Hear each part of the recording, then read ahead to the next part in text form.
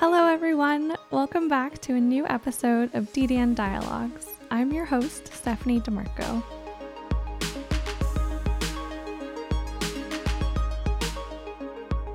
In today's show, we're taking a virtual trip down to South Texas, specifically to a primate research center just outside Austin.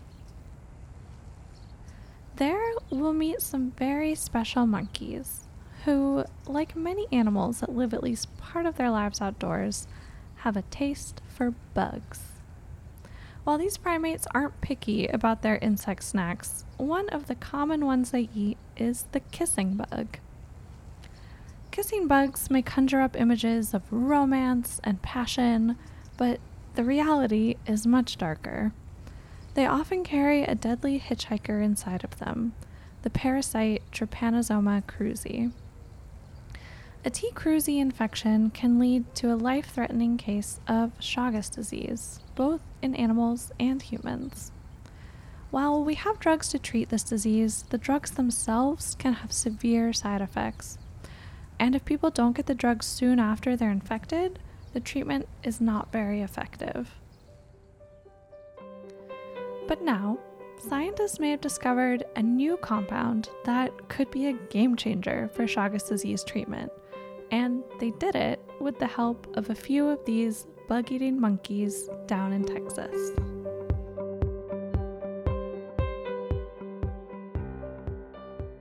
Our story starts just after dark. In a home in rural Peru or Mexico or the southern United States. With walls built of adobe and a thatched roof overhead, these homes have many openings for kissing bugs to sneak through while inhabitants are sleeping. These insects, which also go by the names reduvid or triatomine bugs, feed on blood. But they don't infect people with T. cruzi by biting them. No, their most common route of infection is a little more gross. It will suck blood for quite a long time, 10 or 20 minutes, and then it defecates while it's sucking blood. And if it has this parasite, the parasite is in the gut of the insect, and it comes out with the insect's poo. And then it gets on the skin, and then it can get into the body in a number of ways. That's Michael Levy, an epidemiologist who studies Chagas disease transmission at the University of Pennsylvania. Oftentimes, people will rub or scratch where the kissing bug bit them. This will inadvertently transfer the parasites from the insect's poo into their victim's eyes, mouth, or other mucous membranes. This allows the parasite to enter the bloodstream, and that's where T. cruzi really starts to wreak havoc. Rick Tarleton is an immunologist and parasitologist who has studied T. cruzi and Chagas disease at the University of Georgia for almost 40 years. And he told me just how much damage these parasites can do. The parasites cycle through an intracellular and extracellular stage while they're in mammals. They have to invade cells in order to replicate. That continuous cycling in and out of host cells and the immune response to that is what causes the disease, Chagas disease. Parasite has a predilection for infection in muscle. So the primary presentation of Chagas disease is heart disease and sometimes gut disease. And this is related to the destruction of muscle tissue by the persistence of the parasite and the immune response to it for years, if not decades, in an infected host. Although it sounds like a very unlikely set of occurrences, this bug biting you and pooping on you and this parasite getting into your bloodstream, it's actually an extraordinarily common and prevalent disease throughout the Americas. The World Health Organization estimates that around 6 to 7 million people living in South America, Central America, Mexico, and the southern United States have Chagas disease. I suspect it's at least twice that because detection is not routinely done. And it is one of the largest causes of infectious myocarditis in the world as a result of its presence in so many individuals in this area. Currently, doctors treat Chagas disease with one of two drugs, nifurtimox or benznidazole.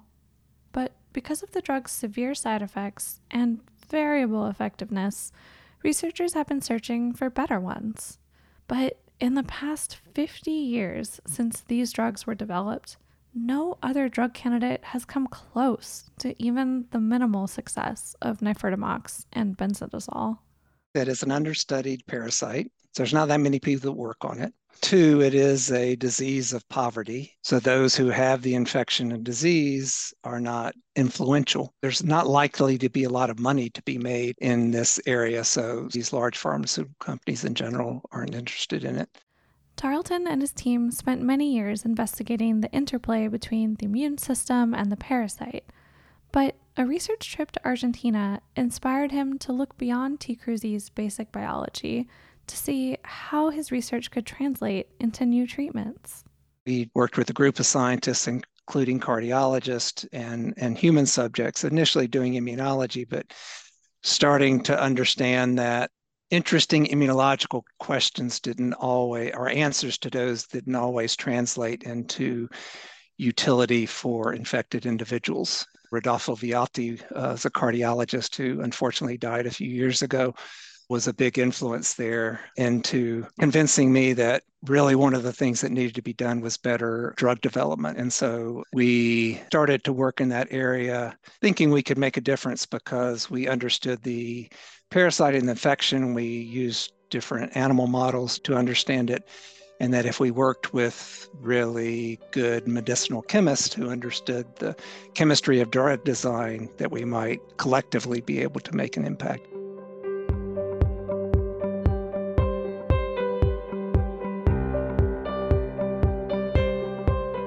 To make this drug discovery goal a reality, Tarleton and his team joined forces with the scientists at Anacor Pharmaceuticals, which is now owned by Pfizer. At the time, Anacor had a library of boron-containing compounds that had already shown promise for treating other parasitic diseases in many different animal models.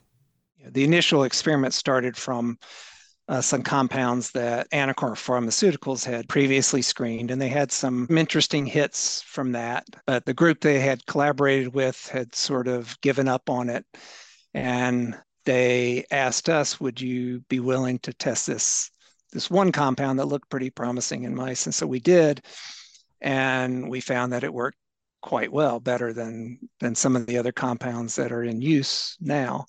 And so that was sort of the hint to go down that road, but that road broadens very quickly into a very large number of compounds.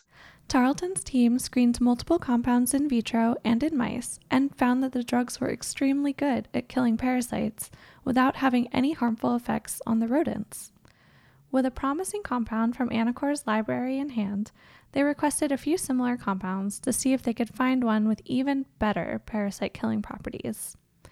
One of those compounds was a benzoxaborole called AN15368.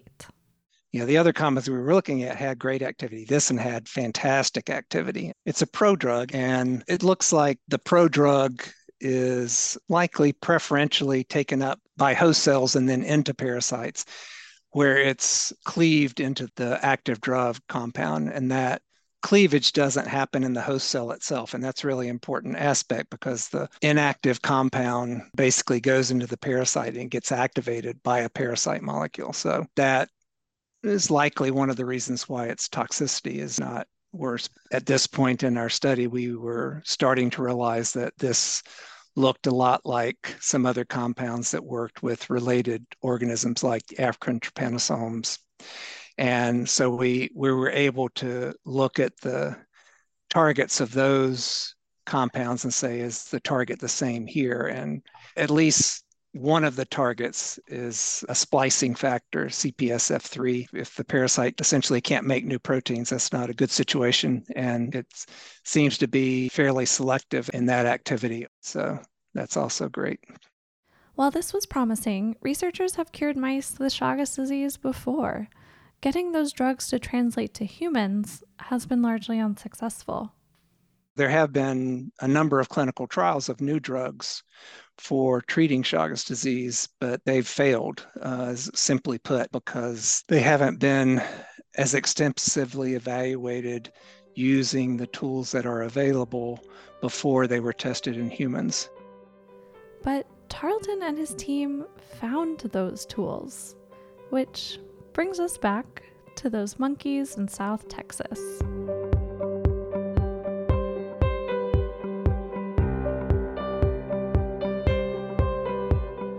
To learn more about these very special primates, I spoke with Greg Wilkerson, who is now a veterinary pathologist at the University of North Carolina, Chapel Hill.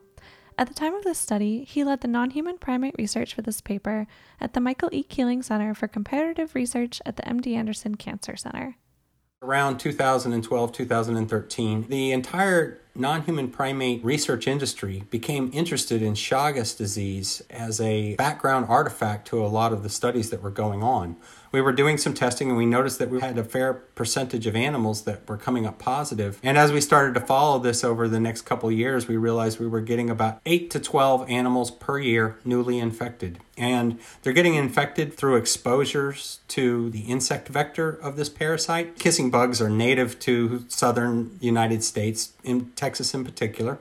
And the monkeys are housed indoor-outdoor. It betters the life of the research animals to have indoor-outdoor sort of contact.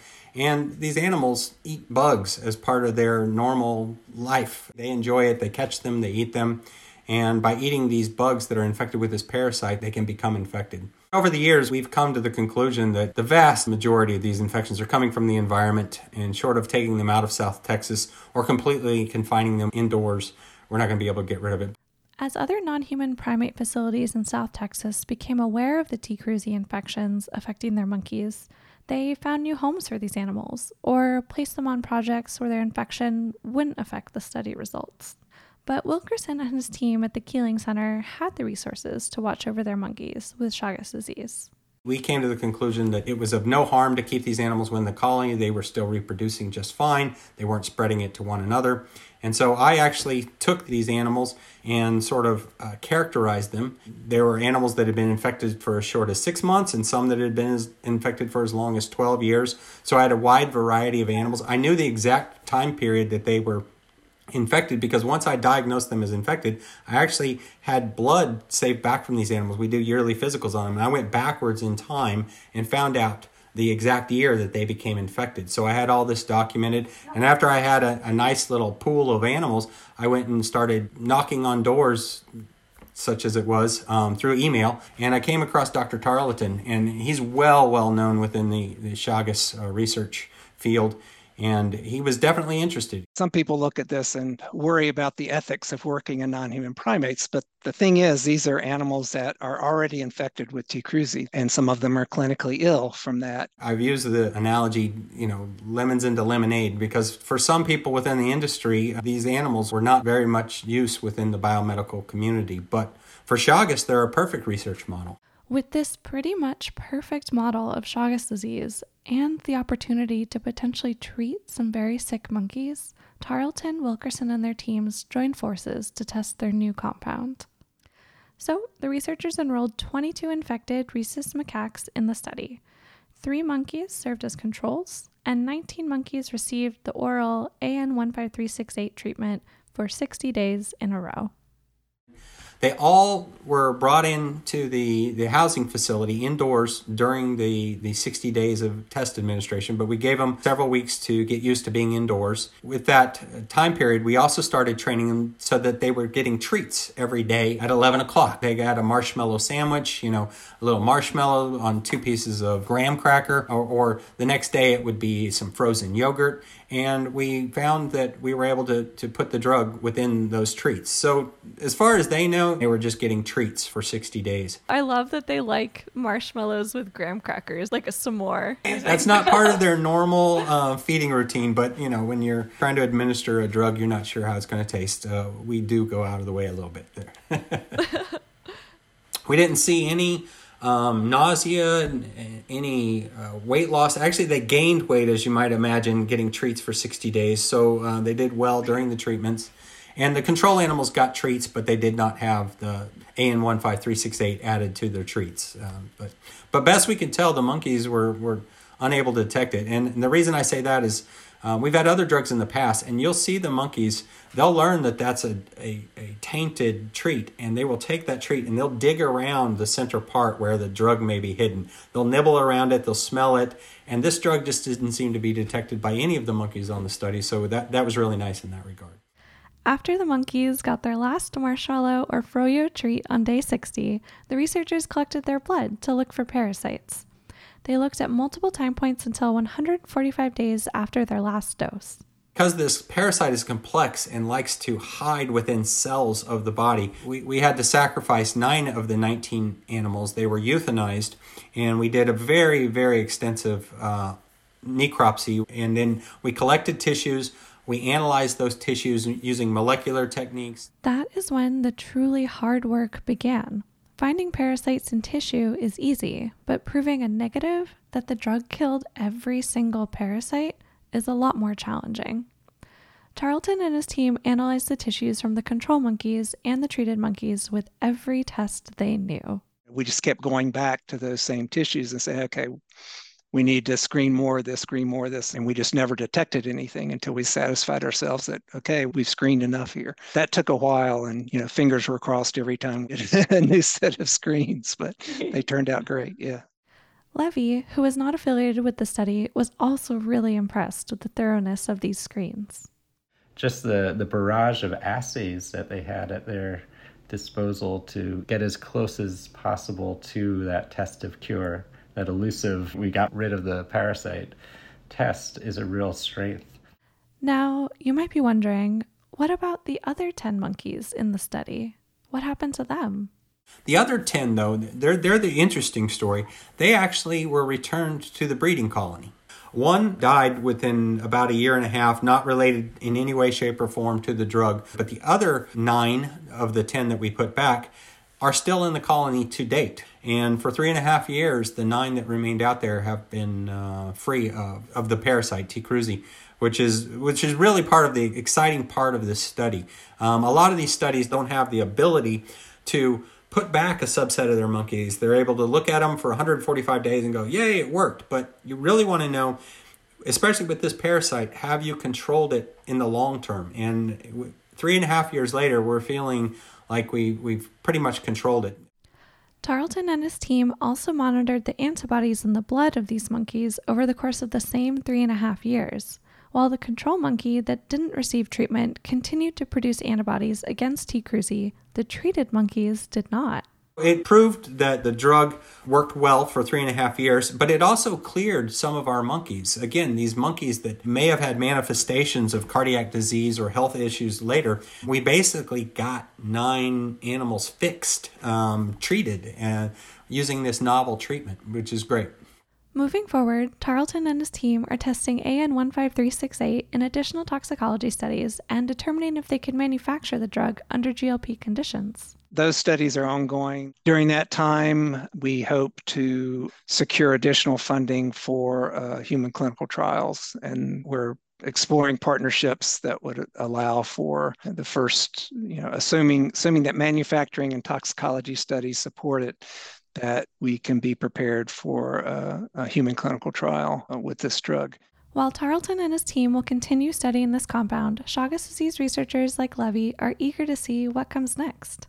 Oh yeah, there's been so many years of mediocre drugs and poorly done trials that this was a huge breath of fresh air. I probably got overly excited when I first read this paper when it came out. Having worked with the monkeys on the study, Wilkerson, too, is hopeful for the future of AN15368. So I've worked with some vaccines, I've worked with some other drugs, and we've initially seen some parameters of success only to be disappointed in the end. And this one has consistently surprised me, especially when we started going back 6 months later and testing those monkeys that went back out into the colony, and they were still negative, that we still could not find the parasite in these animals. I became a believer. I was hopeful, but I didn't want to get over exuberant about the possibilities of it. But I've really become a believer that this may be a great therapeutic going forward for everyone, humans, animals alike. Maybe now, after 50 years of research, we finally have the most promising treatment for Chagas disease yet. And Tarleton is ready to see it through. There hasn't been a lot of high impact work done on this disease. And so the opportunity to make an impact was something that has driven me, at least in the last 10 or 15 years and through this project, and may keep me off the retirement list for a few more years.